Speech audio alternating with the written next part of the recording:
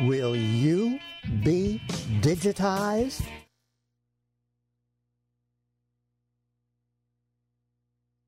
Our data, personal, transactional, medical data as it is happening while we are doing it. Real time. Track and record, real time. Those great reset guys, they are way, way out there. How do we stop them from going way, way, way, way out there with us? You have to be with humanity, and you have to be informed. So you have to be with Progressive Radio Voices, and that means you are at prn.live.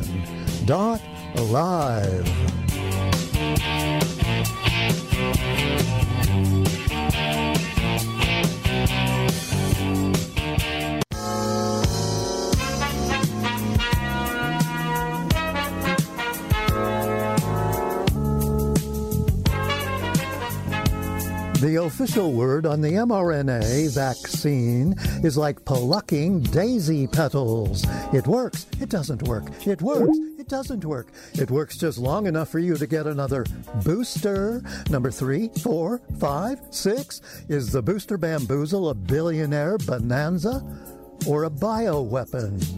What does it do? What doesn't it do?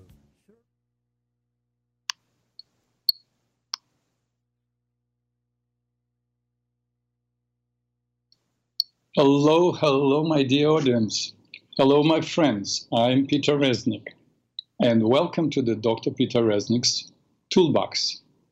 Today, once again, we'll have an open mic show. Please feel free to call anytime if you have a question or comment.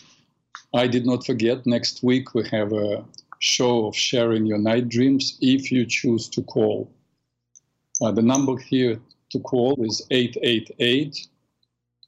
888-874-4888. Once again, 888-874-4888. You can call after my show and tell. I got into this habit every day of the day of the show. I go on internet, my Facebook or YouTube, to see what catches my attention. And usually I find something interesting that I want to share with you. Today I listened to Martin Tupy speaking on Prager University site. He raises and responds to a question: are we fortunate or unfortunate to live in our modern times? And I loved this 5 minutes, 35 seconds. So I actually want to try to play it for you. I'm not that technologically savvy, I think I told you, but let me play and see what happens. If it works, they will probably write to me from the studio if something is not working out. Okay, here we go. Are you worried about your future? Worse, do you even have a future? Many, especially those born in this century, are asking themselves these questions. In 2021, researchers at the University of Bath in England polled 10,000 people all over the world between the ages of 16 and 25. 75% thought that the future is frightening. 56% thought that humanity is coming to an end. 39% stated that they were hesitant to have children because the future was so bleak. Are their fears legitimate? Or is it possible there is another side, a brighter side to the story? That we are, in fact, the most fortunate human beings ever. Just how lucky are we? The late, great satirist P.J. O'Rourke summed it up in one word: dentistry. One could easily add electricity, air conditioning, and, lest we forget, indoor plumbing. Louis XIV's magnificent Palace of Versailles had no proper waste facilities. People relieved themselves where they stood, in hallways, behind curtains, and in the gardens. One contemporary observer noted that Versailles was the receptacle of all of humanity's horrors. The passageways, corridors, and courtyards are filled with urine and fecal matter. This is Louis XIV we are talking about, maybe the richest man on earth at the time. Ask yourself this question. Would you prefer to live in a studio apartment with electricity, a window air conditioner, and indoor plumbing, or a Versailles palace with none of these things?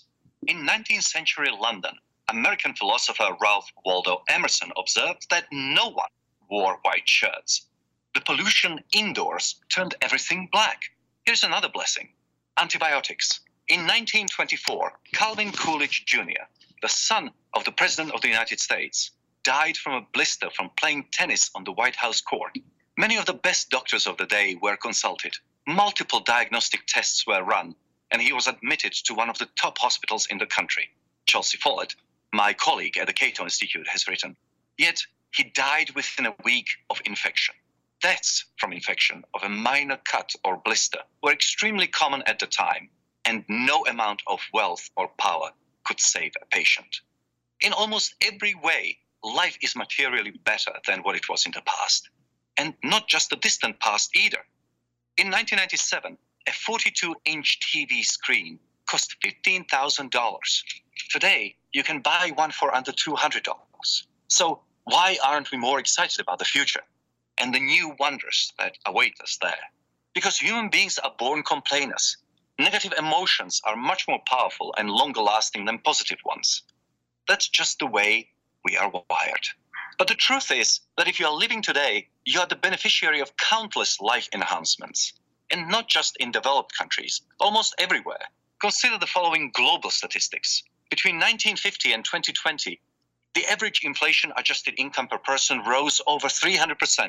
Between 1960 and 2023, the average life expectancy rose 46% from 50 years to 73 years. Between 1961 and 2017, the daily supply of calories rose 38% from 2,100 to 2,900. Today, even in Africa, obesity is a growing concern. Worried about the environment? There's plenty of good news there too.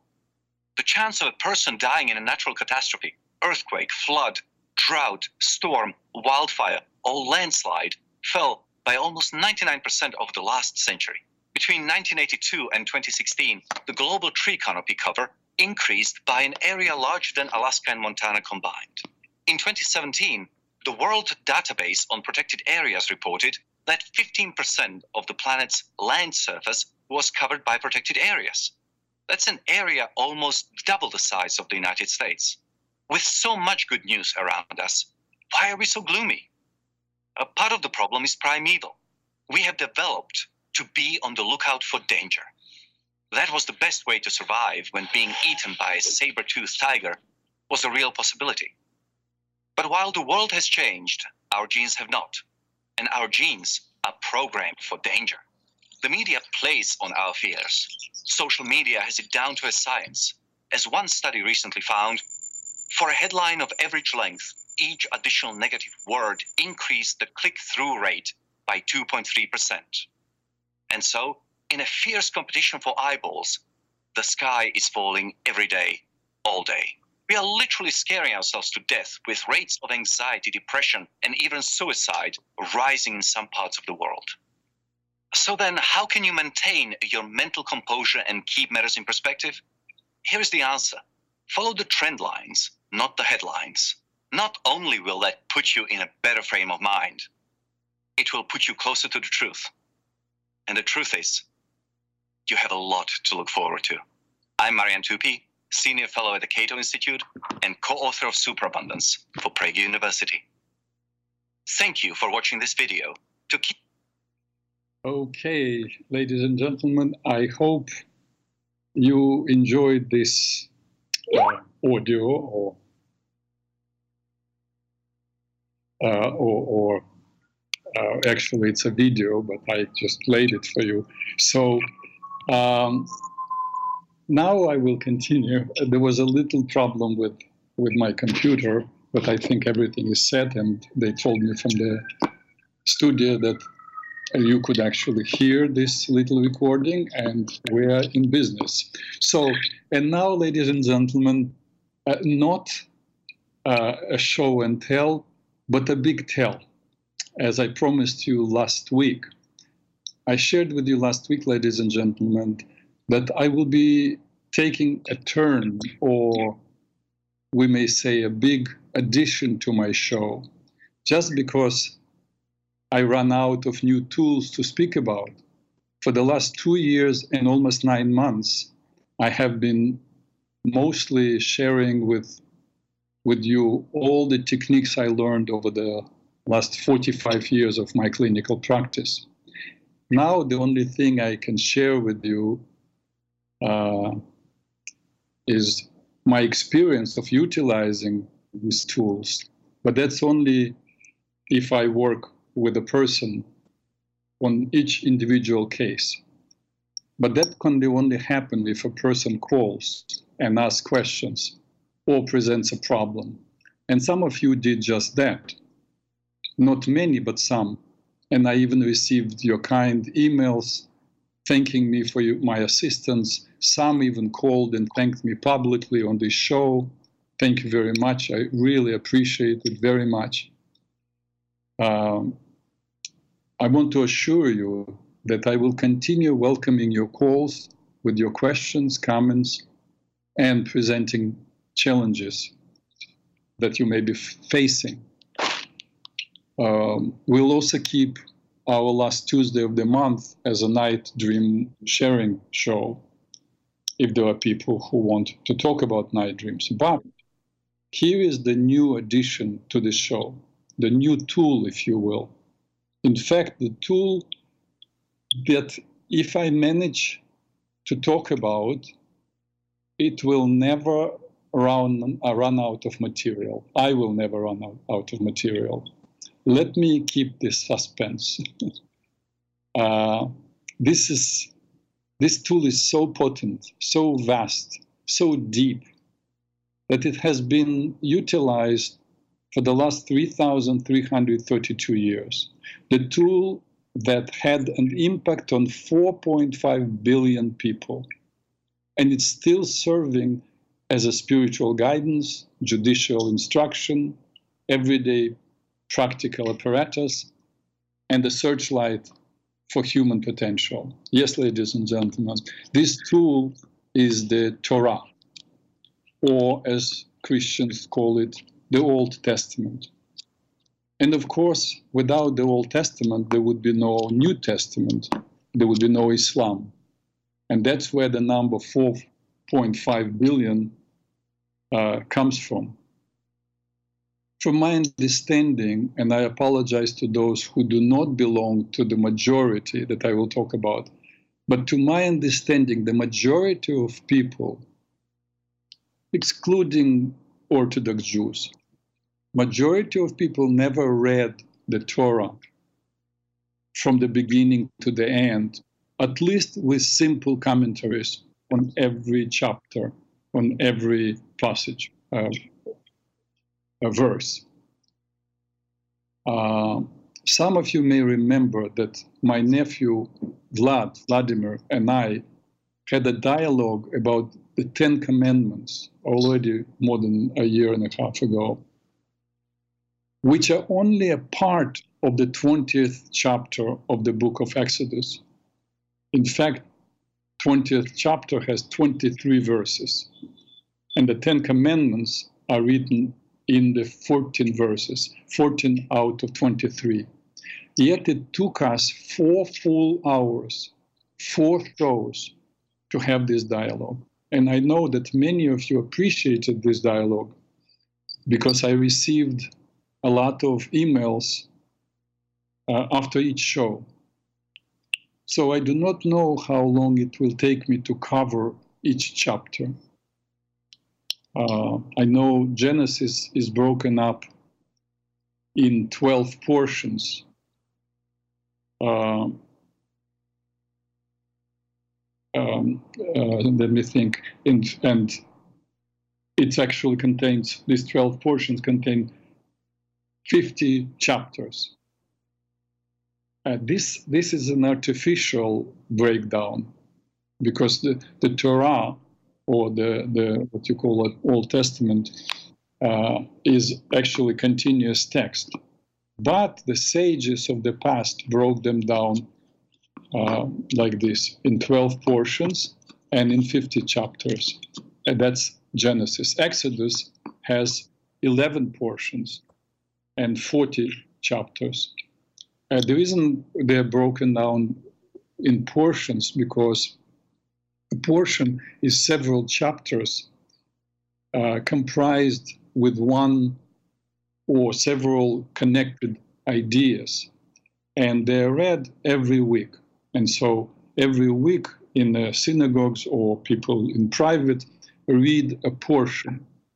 So the Leviticus has 10 portions, Numbers have 10 portions, Deuteronomy has 11 portions. Altogether, 54 portions for 52 weeks. A couple of portions are read as 2 portions per week. And altogether, it's 187 chapters. Not every chapter requires such an in-depth inquiry. Actually, I should correct myself. I, Peter Reznik, may not be able to go that deep in every chapter, but the sages and even our contemporary wise people can. That is why thousands, not hundreds, but thousands of books are written discussing in depth every chapter, even sometimes one verse. Indeed, there is actually a whole book discussing just the first verse of Genesis. Ladies and gentlemen, I have to make a sort of a disclaimer. I am very comfortable talking about things that I know well, and that is my work. I'm not that confident talking about things of which I am only a student. And here is what made me think about still doing it, even though, as I said, I am a student, like many of you. And also, let me tell you why I decided to talk about this subject. Because 63%, that's the poll that tells us that 63% of American people call themselves either religious or spiritual. And the Torah gave rise to 2 other traditions, as Christianity and Islam. In fact, Sikhism also took part of Islam, which is also a Brahmic religion. And Sikhism took part of Islam and part of Hinduism, as I understand. So it's such a text that survived more than any psychology or philosophy.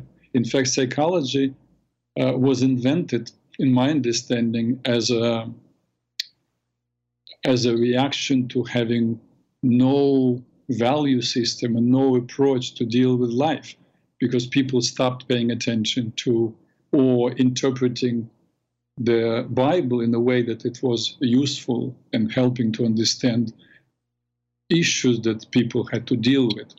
But let me tell you also how I came about this idea of talking about the Torah. And I have a feeling, I know I told it to many people and during many lectures that I gave. I am not sure if I told you this story. If I did, hopefully some of you did not hear the story. And those who heard the story, I apologize, bear with me, please. 2 years and 9 months ago, in the beginning of December 2020, Gary Null called me and told me, listen, I want you to do this show. And I asked him again, what do you want me to talk about? And he said, whatever you want. And I said, how do you want me to call it? What's the title? He said, choose the title. So that's very much like Gary Null. He gives you freedom to express yourself. He doesn't judge. And so once he believes that you have something to offer. But I was skeptical. And I think I told you this story that I was skeptical. I definitely remember telling you that I was skeptical, and then I looked at who else was doing shows on this network, and I saw what Gary Null was doing, and Peter Bregan, about whom I knew for many years, and then Michio Kaku, his show Exploration. So I was inspired to join the club. So, but I didn't tell you in another part, or at least I don't remember telling you. And another part was, I was still not convinced. That's the truth. I was not convinced because I was busy already with clients, with writing, with teaching classes. So I actually called my rabbi. I called Rabbi Vaknin, who is a wonderful human being. And I said to him, listen, I have a question. Here is the story. And I explained to him, and I said, even though it's a once-a-week show, but it will take time. It will take time to prepare. What do you think? And so, listen, he said, it's too important. I don't know. Let's go to the rabbi's grave. Let me tell you what rabbi's grave is. There was this incredible rabbi who died some 20 years ago. They called him Lubavitcher Rabbi, Rabbi Menachem Schneerson. And he was an absolutely brilliant rabbi. In fact, originally he was an engineer. I believe he graduated from Sorbonne in France, in Paris, and he invented different devices that American submarines are still using now. So, but he was an incredible teacher, and a lot of people revered him. Prime ministers from some countries came to visit him and to ask him for advice. I think some of you probably heard about him. He's called Lubavitcher Rebbe, Rabbi Menachem Schneerson. And so when he died, his followers collected letters that he wrote to people wrote to him, and they found thousands of letters. And they were all on the letters where people would ask questions, rabbi questions, and he would answer them. From should I open a business, or I should wait? Do I move to another town? I have a lawsuit, and so on thousands of different subjects. And he wouldn't give a short answer. And all these questions and answers, all these letters were published, I believe, as 7 or 8 books, 7 or 8 full books. And his followers started believing that if you send the question, if you come to Rebbe's grave and you write a question and then you tear up the paper and then you go to this one of these books, you choose randomly, and then randomly choose a page, the answer will come. You know, probably the same thing, maybe actually, I don't know how probable it is, but possibly if you open New York Times and you have a question about something and you randomly put your finger somewhere, then you may find something that will be relevant, that you will be able to stretch maybe a little bit and it will be relevant to your question. That's also possible. I don't claim that only Lubavitcher Rebbe's letters have these answers, but a lot of people claim that it's very accurate, shockingly accurate. So I will tell you my experience. So Rabbi Vaknin said, you know, we pray at 7:30 in the morning usually. We get together in the synagogue. And he said, Peter, I will pick you up at 6:30 because his Rabbi Schneerson's grave is not too far, within 15-minute drive. So he said, I will pick you up at 6:30. We'll go to Rabbi's grave and we'll do this whole thing. And we'll see what the letters say. So we went through the procedure. I wrote a letter. Should I do this radio show? And I tear it up. I threw it on his grave. And then we went back into the building. He said to me, choose the book. Remember, I do not read, at least fluently. I don't read Hebrew. It will take me probably an hour to read the whole one page. So I just pull out one of the books and he says, open the book. And I opened it randomly, of course, on any page, and there were several letters. So he said, put your finger on one. And I put the finger on one.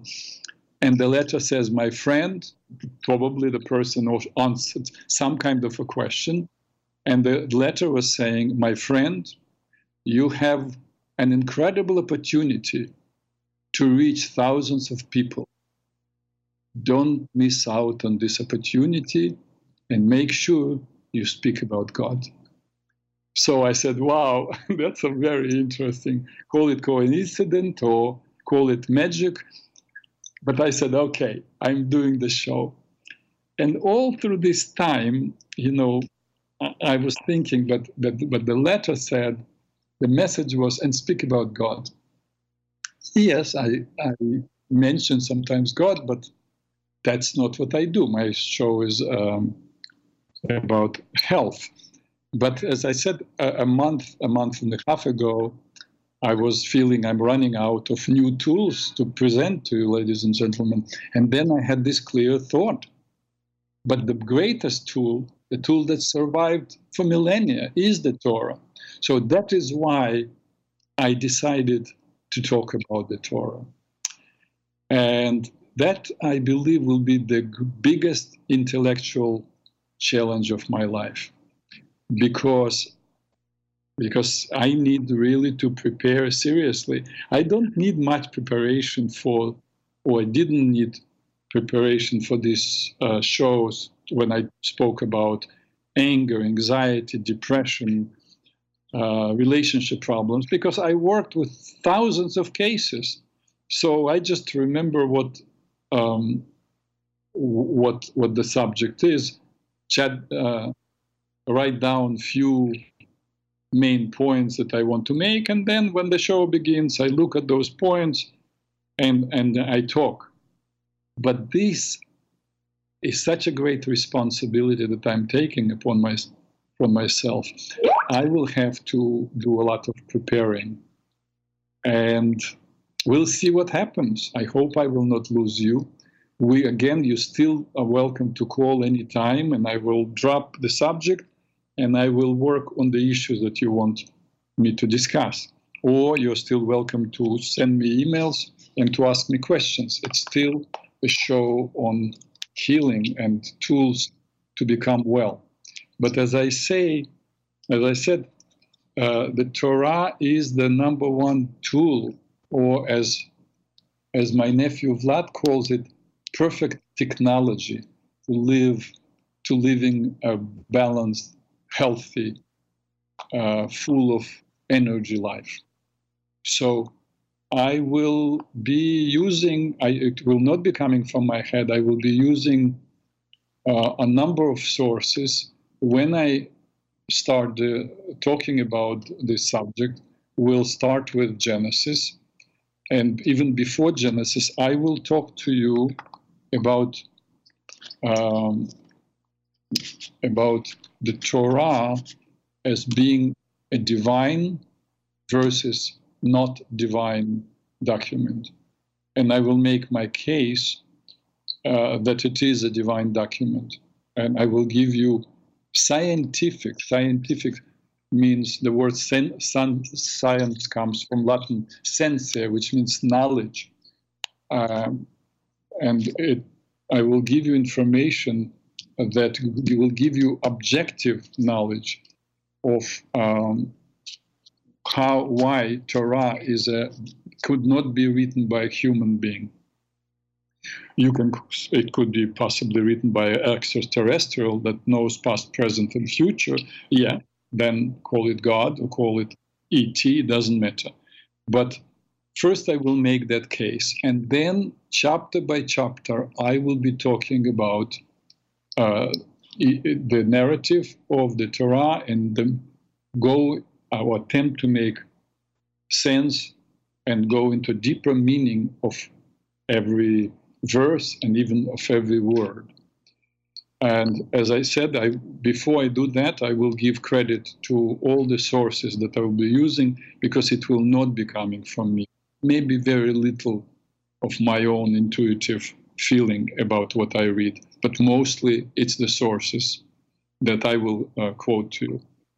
But that will happen in the next, or maybe 2 weeks from now, because I still want to finish one subject that I started, that I mentioned to you last week, and that is the subject of relationships.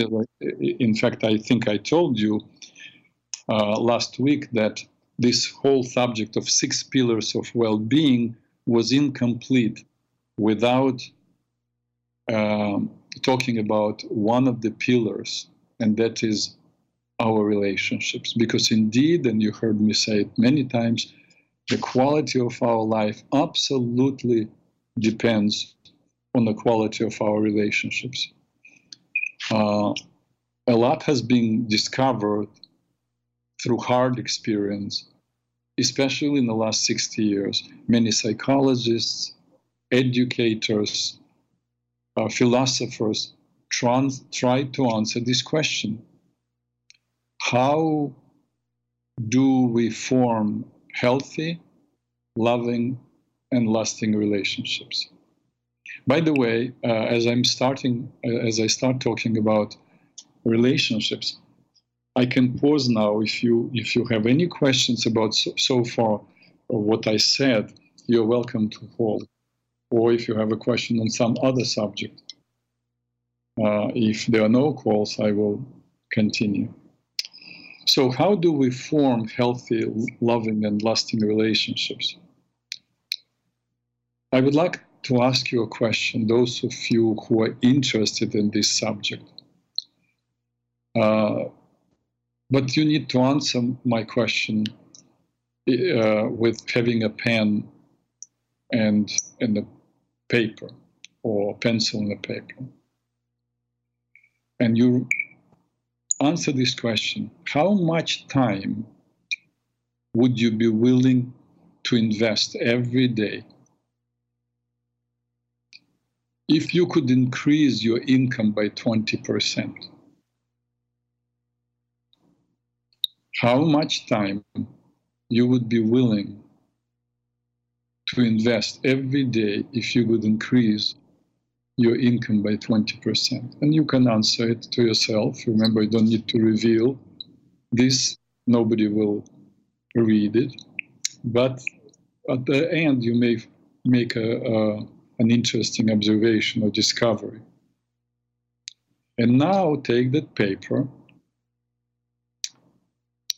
and I would like you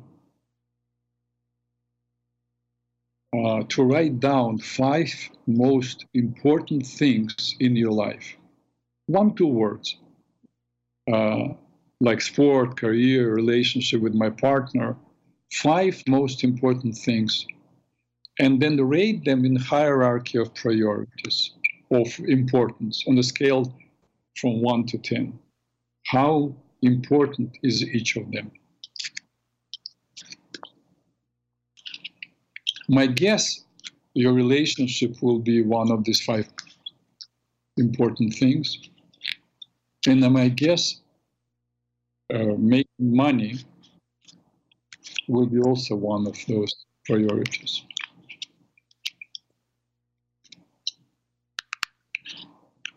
Now, next to the number that you gave yourself in terms of, on the scale of importance from 1 to 10, remember, next to that number, write down how much time you dedicate per week to implement each of those, to make those succeed.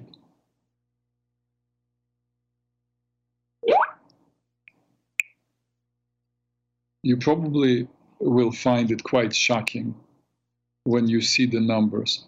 I have a caller, so I will take the call. But I want you, if those of you actually who did this exercise would be probably shocked to discover that, for example, and it's happened in many of my seminars, but people discover for making money, they're spending 4 or 5 times more time than for making their relationship, even though they wrote that the relationship is more important than making money.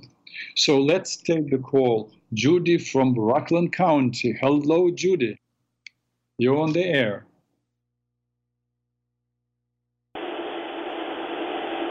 Hello? Hello, Judy. Hi. Hi, how are you?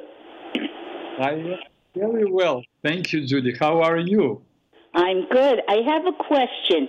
When you start talking about the Torah, would you recommend that those of us who want to have the Bible in front of us in English, because that's what I understand most?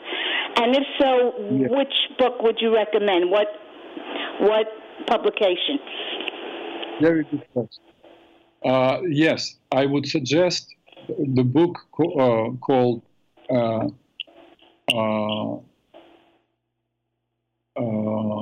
let me. I don't want to make a mistake. Let me pull it out. It's a stone edition. A what edition?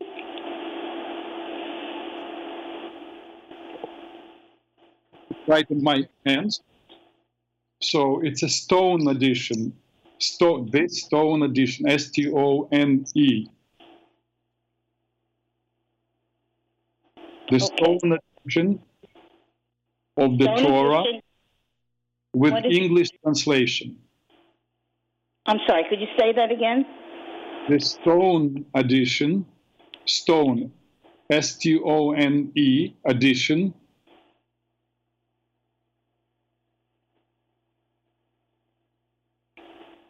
with English translation. Okay. But the Stone edition actually has it. It's not even written there with the English translation because the Stone edition is has Hebrew and English translation, and it has commentaries. If you go on Amazon and you write the Stone edition, the Torah, it's actually called Chumash. You know, the Chumash. It's a Hebrew word for five. Pentateuch. It's five. So if you write simply Stone edition of the Torah, it will come out, and that's a perfect. I would say most people these days use that, although there are many other editions. But I find it. Remember, English translations can be different, but the Hebrew text is always the same. It did not change in 3,322 years. So that's not the question. But the translation is quite good in a Stone edition. So that's my answer. Any other question, Julia? Thank you very much. You are very welcome. I'm excited that there is at least one person interested. I'm sure there are other people, but now you confirm it by calling. Thank you very much, Judy, from Rockland County. By the way, I used to live in Rockland County, so in Suffolk. I enjoy being there. Thank you. Thank you very much for calling. Okay. We go back there. That's, by the way, Judy asked a good question. Yeah, those of you who would be interested probably would benefit having this Chumash, this 5 books of Moses, and it's a very good translation. Even though still, even such a book, I found having a little mistake. It's arrogant probably of me to say, but I found that there was a translation when commandments are translated, it's written, the 6th commandment is translated as "Thou shalt not kill," but it is not correct translation. The correct translation is "Thou shalt not murder." So that's all. We will not go now into it. So let me continue now with our conversation about relationships. So you probably noticed that you spend much more time contributing, thinking, making efforts on pursuing your finances or other things then your relationship.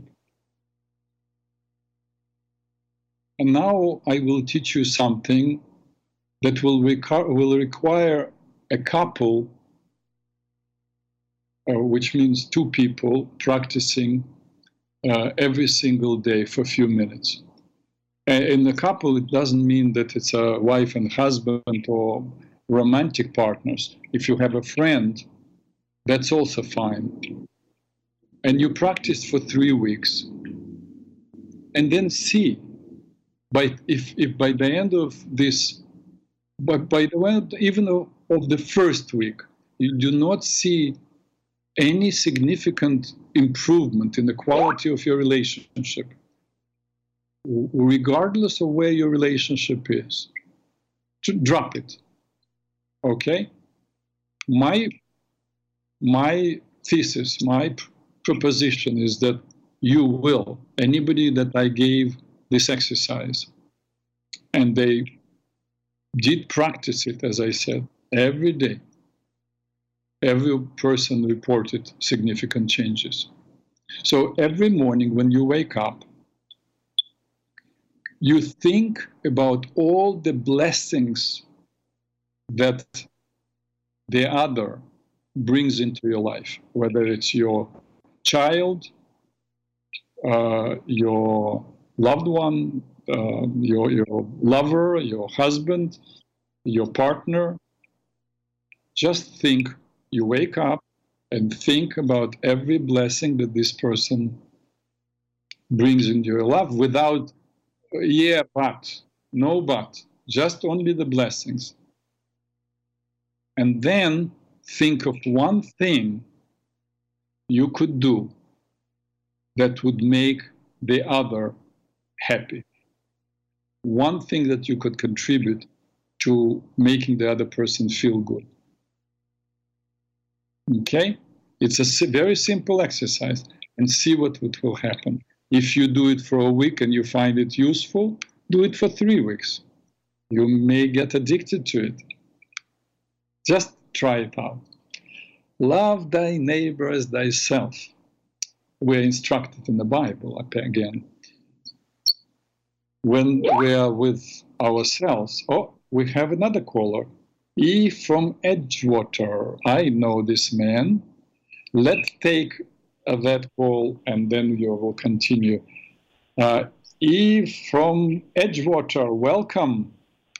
You're on the air. How are you, Dr. Reznik? Hi, glad to speak with you again. I'm glad to hear from you. How you have a question or a comment? Well, I have a comment that I feel like I've been calling you a few times and I wanted to talk about was the rule that God gave us to not take from the tree of knowledge. Was that just for Eve and Adam, or was that for all of us, and they were representing us as humanity, Adam and Eve, when they were told not to take from the tree of knowledge, just take from the tree of life? When they messed up, we got many chances since then, and we keep taking from the tree of knowledge. We can't stop doing it. Yeah. You understand what I'm saying? Yes. I have to tell you, I welcome questions and I welcome discussions on other subjects, because we are going actually, as you probably heard this show from the beginning, we are going to go in depth, and I would love you to call then and we'll have a big discussion, because it feels to me that you have a lot to say on this subject. So we'll go in great detail, because you are talking now about the first chapter of Genesis. So we'll spend the whole show probably just on one chapter. We may not even come to the end of the first chapter. So, but it's a good question. I just don't want to address it now, if you don't mind. Okay? Okay. Could I just add a little something on? I believe that when people went to college back in the 30s and the 40s, yes, they were buying into a system that they thought was good, but it was really a Ponzi scheme. And like any good Ponzi scheme, the people that get in on the bottom level, that get in on the start, they do very good. So you and Gary Null and Gerald Solente, you all went to college and you all did well. You have great careers because you set your mind to it, and you deserve everything that you got. I'm not criticizing anything. I'm just saying you bought into something, and now you're not going to go against it because it was successful for you. So the people that buy into a Ponzi scheme and then they end up losing all their money, they're the ones that are going to be hurt by it. And if we all, and because of our lack of foresight, we are inventing the machines that are going to take our place for the rich people to not need us anymore. You understand? They only need money to give us a salary every week. That proves that we're not slaves, but we're still slaves. Money means nothing. God told us yes. not to take from the tree of knowledge. We should have stayed like the Native Americans were and respected the planet as our Mother Earth. And then everything would be fine, because we have invented all of these chemicals and destructive things, the atom bomb. All these things came from the tree of knowledge. Without going to school and college, we would have never invented all of this junk. And we would be living beautiful lives just like Gary Knowles retreats. Every day would be a retreat on this beautiful planet Earth if we never went to school. That was our big mistake, and I don't know how to correct it. Yeah, it's a good question. I thank you for your comment, E. And I'm looking forward to hearing from you when we discuss the first chapter of Genesis. Thanks for calling me. Okay, Dr. Reznik. Also, I went to Ukrainian camp up in Ellenville, New York. Do you know the Ukrainian camp up there back in 1968? I was 16 years old. You were 16 years old. Maybe you worked in that camp that I went to with my friends. We were invited there. No. I was in the Soviet Union. I came to America at the age of 27. Oh, okay. Yeah. Because I remember hearing you said you worked in camps. Oh, yes. You do pay attention. Thank you. No, I worked in camps, in summer camps in the Soviet Union, in Odessa. It's a beautiful sea resort, and there were many camps all along the coast.